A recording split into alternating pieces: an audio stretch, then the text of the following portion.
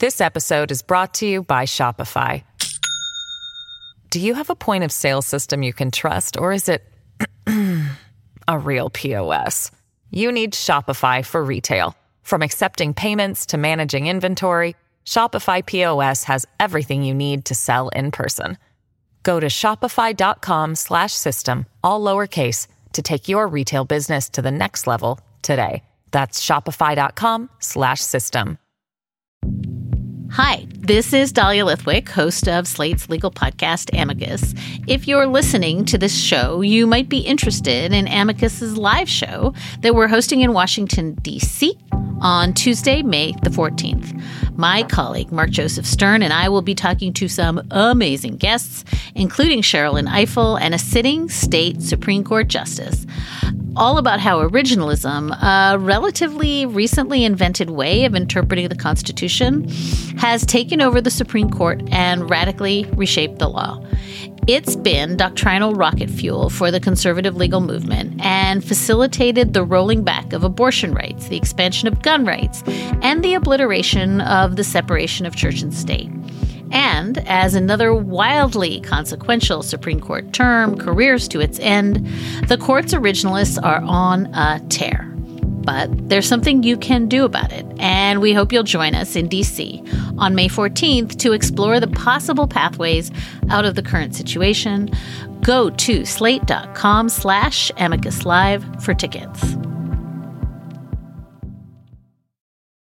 A quick warning. This episode has some explicit language. Hector Tobar watched the chaos of April 29th, 1992 from the Los Angeles Times' third-floor newsroom. That night, a large crowd of people gathered outside the building and started pelting it with rocks. And then a little bit later on, I said, hey, am I the only one who smells fire? There's smoke, something's burning. And unbeknownst to me, down on the first floor, a few members of this particular mob had managed to break through the windows, the offices down there, and had set a couple of small fires on the first floor. Tobar kept on working. That first day, he collected notes from reporters in the field and wrote a story about the LAPD's response to the acquittal of the officers who beat Rodney King. He left the newsroom around 11 p.m. Eventually, the mob went on and dispersed, and we went home and everybody thought it was over. It was like, wow, that was a horrible night that the city went through. It's all over. And we all went to bed thinking that the next morning the city would start sweeping up the glass and taking stock of what had happened. The politicians would make their speeches and everything would go back to normal. The next morning's newspaper laid out the toll that April 29th had taken on Los Angeles. At least 4 deaths, 106 people injured, and more than 150 fires burning across the city. At first, April 30th felt like the calm after the storm. So I went into the newsroom at about 9 o'clock in the morning, and the newsroom was relatively empty, it was sort of like a place that's waking up from a hangover. Tobar and the Times started looking ahead to the city's recovery. We're going to try to do a front page story on the aftermath of the riots and their economic impact. So your standard sort of feature story, a feature on this tragic event that happened the night before, what it means for the city of Los Angeles. And so we went into already reflection mode. Tobar got into his company car and drove towards South Central LA, where the worst of the unrest had taken place the day before. It was sunny and about 70 degrees. It would have been another pleasant LA day, except for all of the smoke hanging in the air. He stopped at a bank and a grocery store, both businesses that had been hit by looters. He then drove along Slauson Avenue and started knocking on doors. One black couple spoke with him in their front yard. And the woman told me about how tough the times were, in African-American Los Angeles. She said something. She gave me a great quote. She said, "It's not a recession in minority communities, it's a depression." And not long after I write down this quote, I hear sirens and, alarms going off. And I look down in distance and I see these pillars of smoke rising. And so I drive in the direction of these pillars of smoke. And I can see, crowds looting liquor store or something. I called into the newsroom and I said, it's starting again. It's starting. Send people out here. It's starting. That day, the second day of the riots, the 30th, I guess, is the day that I felt like society as we know it has just collapsed. That's Jim Newton, Hector Tobar's colleague at the LA Times. It definitely felt like the city had broken. I had no sense of how much worse it would get. But I do recall feeling we were not done, that we were going to continue to grapple with this for a while. Newton was at the corner of Vermont Avenue and MLK Boulevard in South Central when he saw a mob storm into a supermarket and set it on fire. Someone pulled up with a video camera and he began to take a video of the people looting the grocery store, and someone knocked on the window of his car. He rolled down the window, the person shot him and grabbed his camera. And I talked to him. Well, after he was shot, he wasn't killed. I remember him saying to me, I thought it would hurt worse than this. And I was like, what is happening here? Meanwhile, Hector Tobar kept heading north, driving from South Central toward the Pico Union neighborhood near downtown. And I see one of these mini malls going up in flames, and there's an African-American man, older man, maybe in his 50s or 60s, and he's got a hose and he's trying to put out the fire. And a couple of young guys came up to him and said, no, you're not putting out this fire. Just let it burn. Let it burn. The police had been largely absent the night before. Millions of people had watched news footage of motorists being assaulted in the street, with no officers intervening. Firefighters tried and failed to contain the blazes all around the city. One fireman got shot in the face. The next day, thousands more people took to the streets. Some were unleashing their anger at the police and the justice system. Some were driven by frustration at systemic inequality in the nation's most glamorous city. And some just saw a chance to plunder while law enforcement was scrambling. It was like this feeling of like, God damn it, it finally fucking happened, It's like the whole city's fucking exploding. This is Slow Burn. I'm your host, Joel Anderson. The carnage in LA didn't touch the entire city. Affluent areas like Beverly Hills and Santa Monica emerged mostly unscathed. The fires and turmoil were concentrated in poor and working-class neighborhoods on the South Side. In South Central, Black residents first turned on police, then on motorists and merchants. In Pico Union, Latino immigrants raged against the poverty of their neighborhood. And in Koreatown, shopkeepers took up arms to defend their stores from looters and arsonists. After a night of unprecedented civil disorder, Los Angeles had become a cautionary tale for the rest of the country. How did people fend for themselves while the city exploded with violence? How did Rodney King reckon with what was going on in the streets? And would Los Angeles come together or go down in flames? This is episode 7, Into Ashes.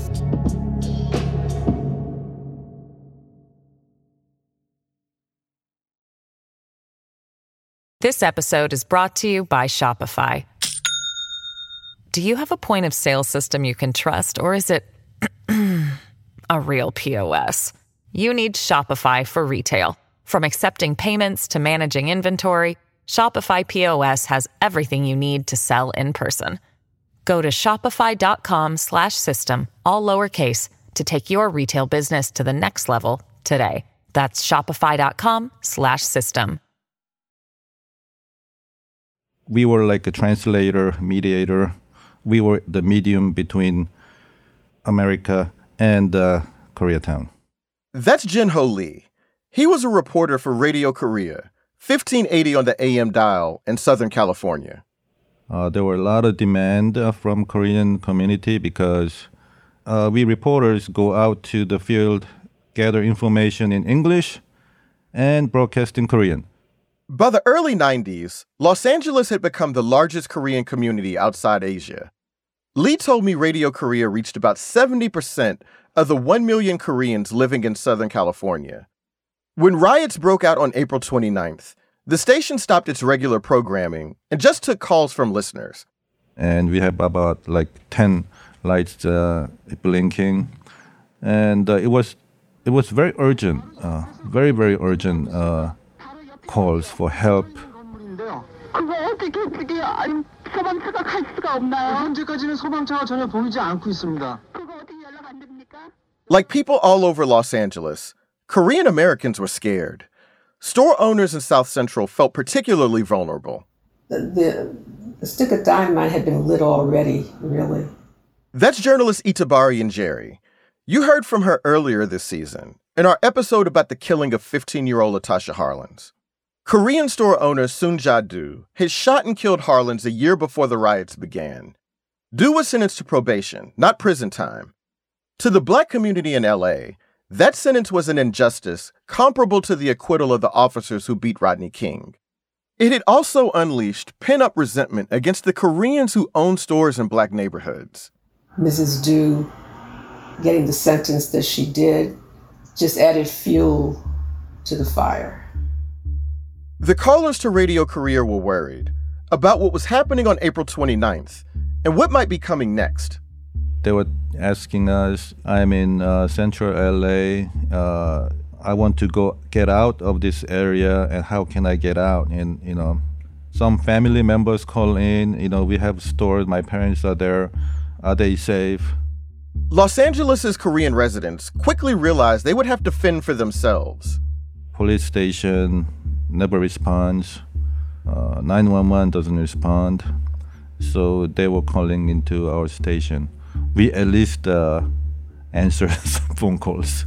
But there was only so much a radio station could do. In a couple of cases, people called in while they were under attack. The store owner was hiding in the back of the store, and the rioters, tried to break the, metal bar, and this person screaming, need help. On April 29th, Koreans in South Central found themselves and their property under attack. It seemed like Radio Korea was safe because it was located in a different part of the city, Koreatown, a commercial district of small Korean-owned businesses. But that safety didn't last.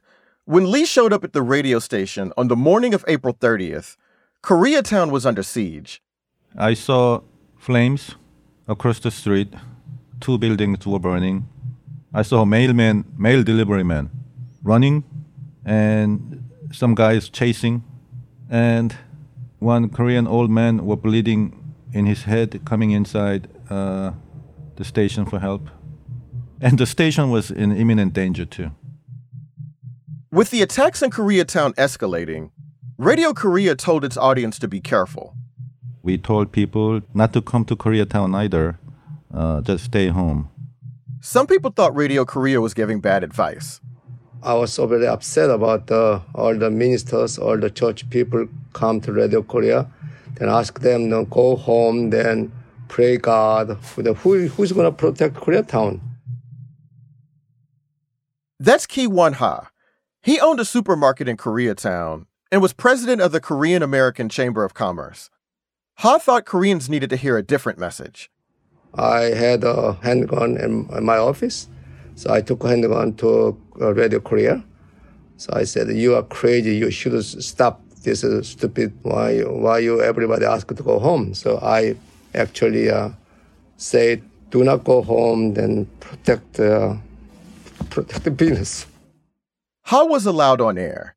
Now with a platform, he encouraged listeners to arm themselves and defend their businesses. How many years we spent, how many effort we make to Koreatown.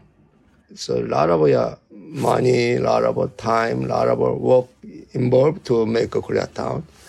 Then I don't want to lose that town in one day. Ha left the studio and went to his store, Hanam Market. He intended to follow his own advice. Ha was joined by a group of store owners who'd heeded his call to return to Koreatown. So I brought my handgun to everybody come. Then start to protect my store. Then we set up all the rice package. We parked our car too. So we set up the double barricade. Ha says that not long after they set up those barricades, about 200 people rushed into an electronics store next to his market. That store wasn't owned by Koreans. Ha said the mob busted in and started running off with merchandise. Then someone set the store on fire. Then they tried to come to our store after that. Then we started shooting. Some of the Koreans were stationed on the roof of Ha's market. Others were behind the barricade of rice packages, shooting in the air, above the heads of the crowd that was trying to push into Ha's store. The groups exchanged gunfire. Then accidentally, this guy shoot one of our people. Ha said one of the men on the roof was trying to fire at the looters when he accidentally shot one of the store's security guards. So he got killed. Whole head is gone. So he just standing there less than 1 second, then just on the ground without head. So really, really bad. Ha says most of his group was afraid to approach the body. Eventually, one of the young men used butcher paper from the store to cover up the corpse. We called the police, we called the fire department, we called everybody, but nobody want to help us. Like the night before, millions across the nation, and even overseas, watched the violence in Los Angeles with horror. It's extraordinary pictures from earlier this evening when some Korean merchants came out of their shops and began to fire at looters. We don't know whether anyone was hit, but they took matters into their own hands. We have reports. At the end of the day, news reports estimated that more than 100 Korean-owned stores had been burned, looted, or robbed. The South Korean consulate was attacked and forced to close. 17 time zones away, the president of South Korea weighed in. The South Korean government says the U.S. should now station special guards to protect Korean businesses. Many Koreans suffered total losses. Blacks targeted their stores with a vengeance. Some black businesses nearby, labeled as black-owned, escaped damage. But even black shop owners were struck. It's not right! It's not right what y'all doing! It made me cry a lot. That's Elaine Kim. She was a professor of Asian American Studies at UC Berkeley. I never thought that somebody would burn down Koreatown. Oh, actually, the whole thing was such a disappointment to me because I had sort of had in my mind this old-fashioned idea about people of color solidarity. I was kind of shocked. I felt really emotional, too. Jin-Ho Lee of Radio Korea. How this be America become like this? Most powerful and safe and, places in the world. And something like this can happen. It really hurt me. And American dream is now into ashes. All those people's American dream. Koreans and Korean Americans were furious not just at the rioters, but at the city and its police department. Many had lost their businesses, their livelihoods, their only source of income, and they felt that they had been abandoned. When the riots were over, Elaine Kim interviewed female Korean shopkeepers for a documentary. Some of them wanted to make peace with their black customers. Others were embittered or too devastated to make sense of what they'd lived through. But they all identified a common villain: American government at all levels, from local to federal. And it would only be fair that they receive compensation of any kind, emergency, FEMA, whatever.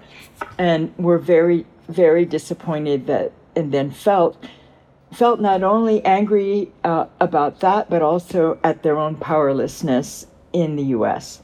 That is, they have no voice, they have nobody cares, nobody would listen to them, and that kind of stuff. Jin-Ho Lee again. We were law-abiding citizens, and we paid the taxes, and we were not protected. Yeah, nobody to turn to. Helpless. Let's take a break.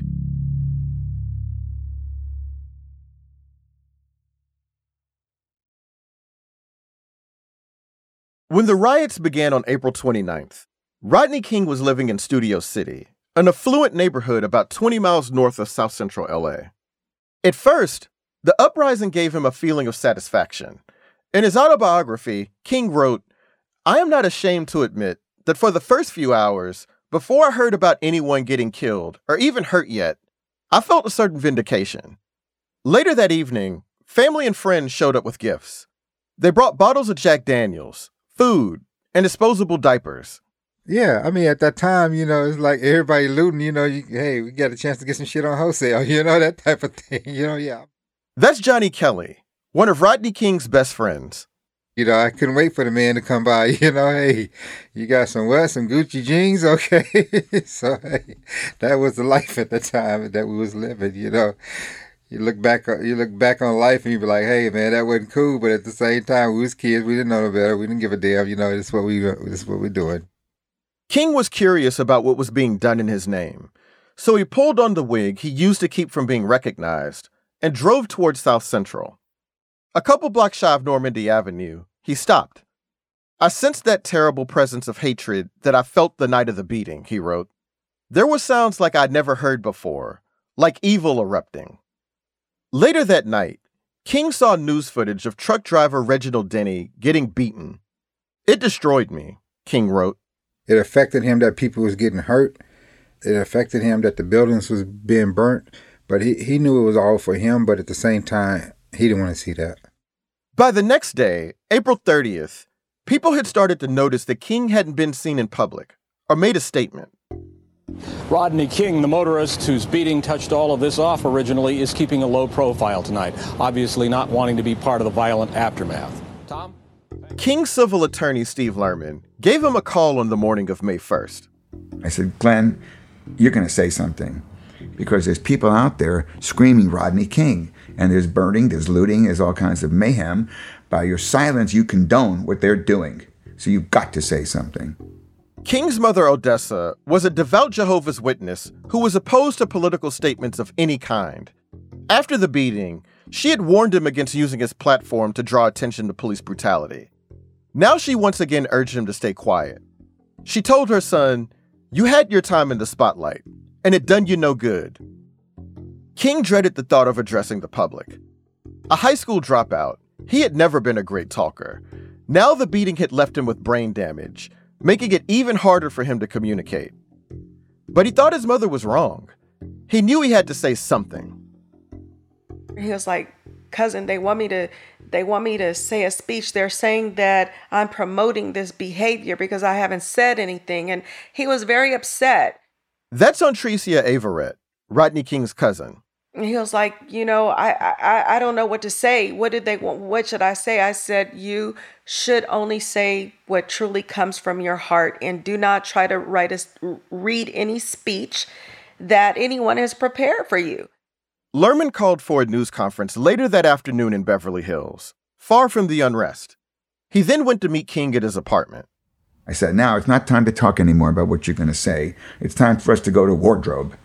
So we walked over to this apartment closet, and I'm looking at a couple of suits that I'd bought him. I said, oh, no. We don't want to have you out there in an expensive suit. I said to him, hey, Glenn, you remember a TV show, Mr. Rogers? He said, that kiddie show. I said, yeah, you're going to put on Mr. Rogers' sweater. And so I noticed a pale blue cardigan that we'd gotten him a couple of weeks ago. I said, now, this is going to, it'll smooth out those big shoulders, because he's a big man. And a nice white shirt, a dark tie. And so he was appropriately groomed for his show. When King and Lerman arrived for the press conference in Beverly Hills, they were greeted by a large crowd. It was King's first public appearance in 14 months. And in just a few minutes, Rodney King is scheduled to speak out publicly for the first time since the jury's verdict. When he does, we'll bring it to you live here on Early Prime. Everybody showed up, including helicopters. And the whole back part of the building at Wilshire and Doheny in Beverly Hills was swarming with media. I want to thank you all for coming. That's Lerman. This city can't be an example of a society out of control. The time for healing is upon us. Rodney King has prepared a very brief statement. I want to again emphasize... King says Lerman had handed him a 4-page script, but he decided to do his own thing. He wrote in his autobiography, I took one look at those 4 pages and said, fuck that. I was going to speak my own words. In video from the event, the camera is focused tightly on Rodney King. He looks and sounds nervous, his voice cracking. People, I just want to say, can we all get along? Can we get along? Can we all get along? I mean, it was just a spark of genius. That is a spontaneous exclamation that came from that man. And the words are immortal. He didn't blame the white cops. He didn't blame the society, the racist society. He didn't blame the LAPD. None of that. It was like putting warm mayonnaise on a bun. But not everyone likes warm mayonnaise. Horrible. Absolutely horrible. That's Dermot Givens. He was a law student and community organizer in South Central. He blames Lerman for the mildness of King's remarks. He made him look like a complete idiot. Can't we all just get along? For the past year, thousands of black people had marched and protested on King's behalf. They were gutted when the officers who beat him got off. And then they stormed into the streets in his name. To ask them to stop, to call for peace. For many black Angelenos, it felt like a betrayal. We get our ass beat and we can't be mad?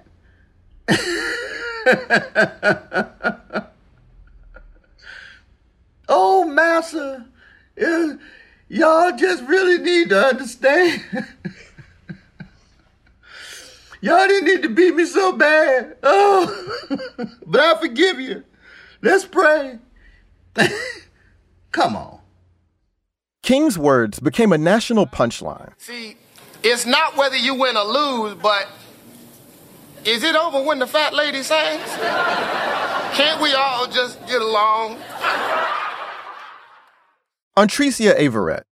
It came from his heart. He meant what he said, and then people made mockery of him. And that is what embarrassed him, because that whole saying, can we get along, was in the comedy rooms. It was just everywhere. And it was embarrassing for him. That handful of anguished words would be all anyone remembered. But at that press conference, King continued speaking extemporaneously for another 2 minutes. Listening to that speech now, it feels more pitiful than embarrassing. Rodney King was doing his best to meet the moment, but he just wasn't equipped to do it. We'll get our justice. They've won the battle, but they haven't won the war. We'll have our day in court, and that's all we want. And just, I love, I'm neutral. I love people of color. I'm not like they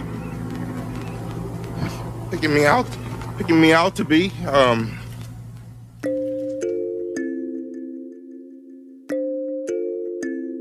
In his autobiography, King said, "Every word I spoke was as true as I could make it and came right out of a deep place in my heart and soul. There was nothing but the best intentions behind everything I said." King also realized that his words could only do so much. He wrote, "I wish I could say that I was so good at speaking that everybody listened and everything got peaceful and quiet. But reality is a bitch, and it took a while." Let's take a break.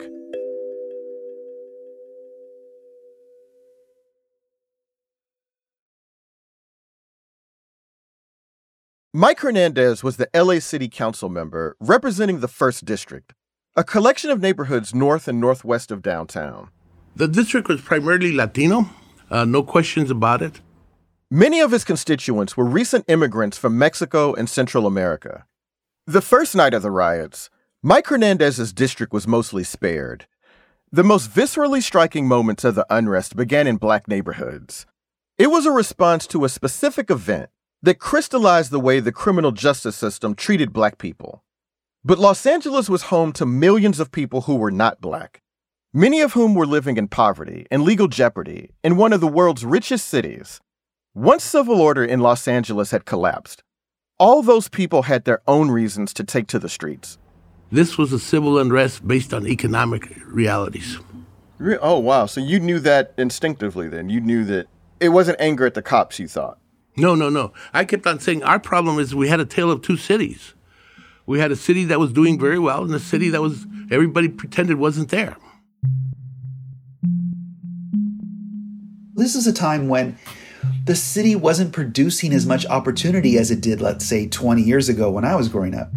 LA Times reporter Hector Tobar. Almost every immigrant person you meet of a certain age has memories of just living homeless for a while. People sleeping in their cars, or people living in houses with 12 other immigrants and, 4 or 5 to a bedroom. The people in those communities, were they generally aware of the prosperity being enjoyed in other parts of town compared to where they were? Oh, yeah, absolutely. Yeah, absolutely. Because your average Latina resident of South Central Los Angeles had a job in another part of the city where she was going to see the affluence of the city. She would work at a house in Beverly Hills or in Santa Monica. And every day would be a reminder of the insult of the city's sociology, the insult of its class structure, living that mindfuck of going back and forth, right, between the economic poles of the city. On April 30th, riots and fires broke out across Mike Hernandez's district.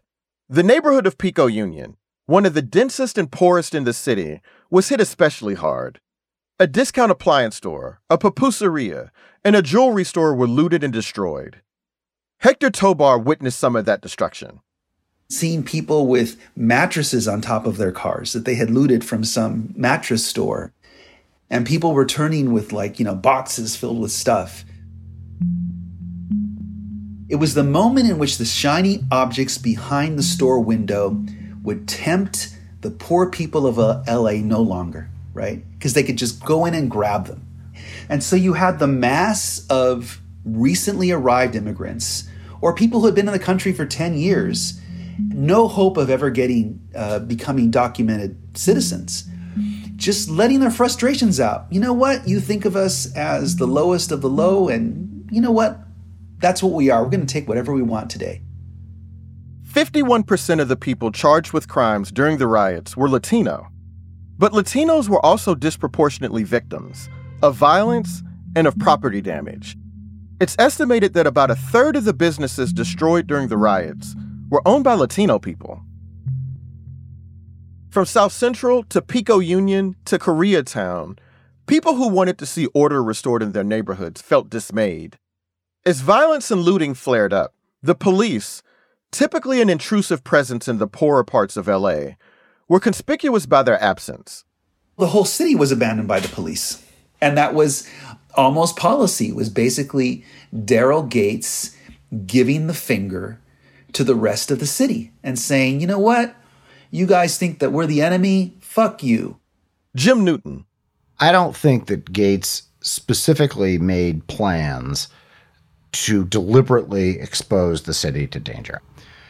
That said, was he churlish? Was he thin-skinned? Was he really angry in those days? Yes, yes, yes.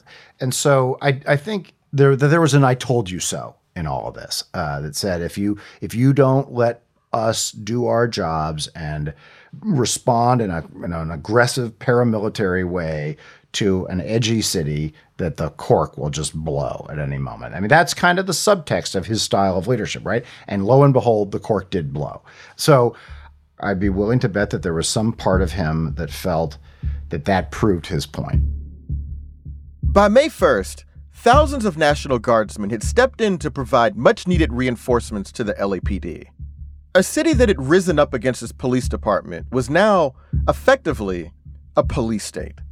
I remember being at the corner of 3rd and Vermont, where I had recently lived. I had lived there a few months earlier, and just seeing the Army taking over the parking lot of this grocery store.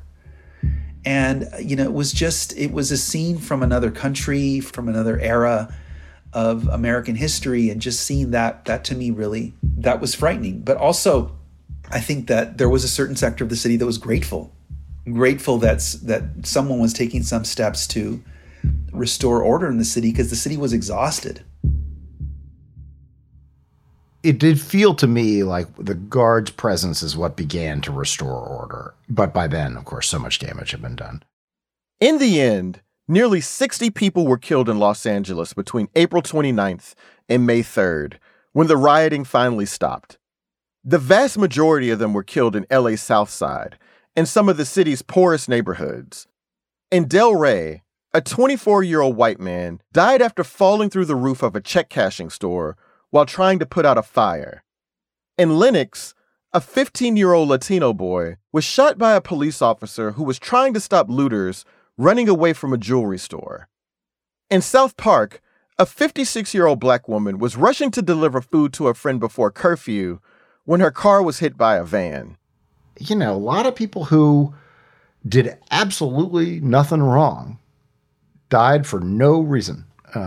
For every one of those people who died, there's a whole family. There's family and friends and community who have never gotten over that. And let's just say, for the sake of argument, that 200 people are affected by each of those deaths. That is thousands of people whose lives turned on those days. And that doesn't even count people who were arrested or injured or, lost homes or lost livelihoods. It's overwhelmingly sad to think about how much damage was done in those days, and that did not need to happen. As the fever broke in LA, people began to notice just how much damage had been done. Those immediate days and weeks afterward, it felt like a ruin. And I also recall a sort of bewildered look on people's faces. There was a sort of sense of like, what just happened here? It was awful. And awful in a way that's, I've covered natural disasters in which people have died, and it's awful, of course. But you don't have the same sense of guilt and bewilderment and sadness around it. It's more just a fluke of nature. This was not a fluke of nature. This was a human experience. It leaves you with a really bad feeling about humanity and about society. As the city cleaned itself up, Hector Tobar went back to South Central. He talked with a couple who had looted a liquor store in their own neighborhood. And they described how, in the moment, the heat of the moment, they had gone in there and looted along with everybody else, looted the liquor store, and how they felt really terrible. And because they were friends with the owner, with the Korean owner, they knew him. So they felt they needed to sort of do a penance. So they helped him clean up a little bit. And so, I think the entire city felt that way. It was like, wait, what happened? A lot of times when you're in a relationship, you say really horrible things to each other. And then the next day you feel the need to sort of say something nice and do something nice. And it was that same sort of feeling throughout the city of like, I just did something really horrible. Now let me do something nice. Let's clean up. Let's show the better side of ourselves. When the violence was over and the fires had been extinguished, Los Angeles had almost as many needs as it had people. Repairing a city this big and this broken would require a massive collective effort. But who could be trusted after such a wide-ranging, all-encompassing failure? That's next week on the season finale of Slow Burn.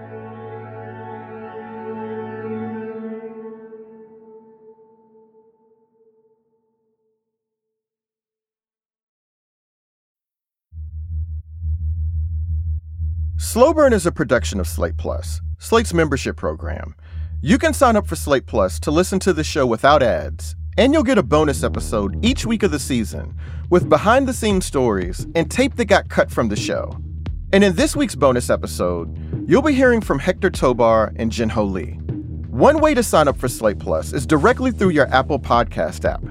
Just go to apple.co/slowburn. We couldn't make Slow Burn without the support of Slate Plus, so please, sign up if you can. Head over to apple.co/slowburn. Slow Burn is produced by Jason DeLeon, Ethan Brooks, Sophie Summergrad, Jasmine Ellis, and me, Joel Anderson. Editorial direction by Josh Levine and Gabriel Roth. Artwork is by Jim Cook. Our theme song was composed by Don Will. Mixing by Merritt Jacob. Special thanks to Hector Tobar, whose novel, The Tattooed Soldier, was inspired by some of the events during the riots and is available anywhere you buy books. Additional thanks to Michelle Jang, Ho Jun Yu, Stan Mizrahi, Janae Desmond Harris, Amber Smith, Bill Carey, Meredith Moran, Seth Brown, Rachel Strom, Chow Tu, Derek Johnson, Asha Saluja, and Katie Rayford. Thanks for listening.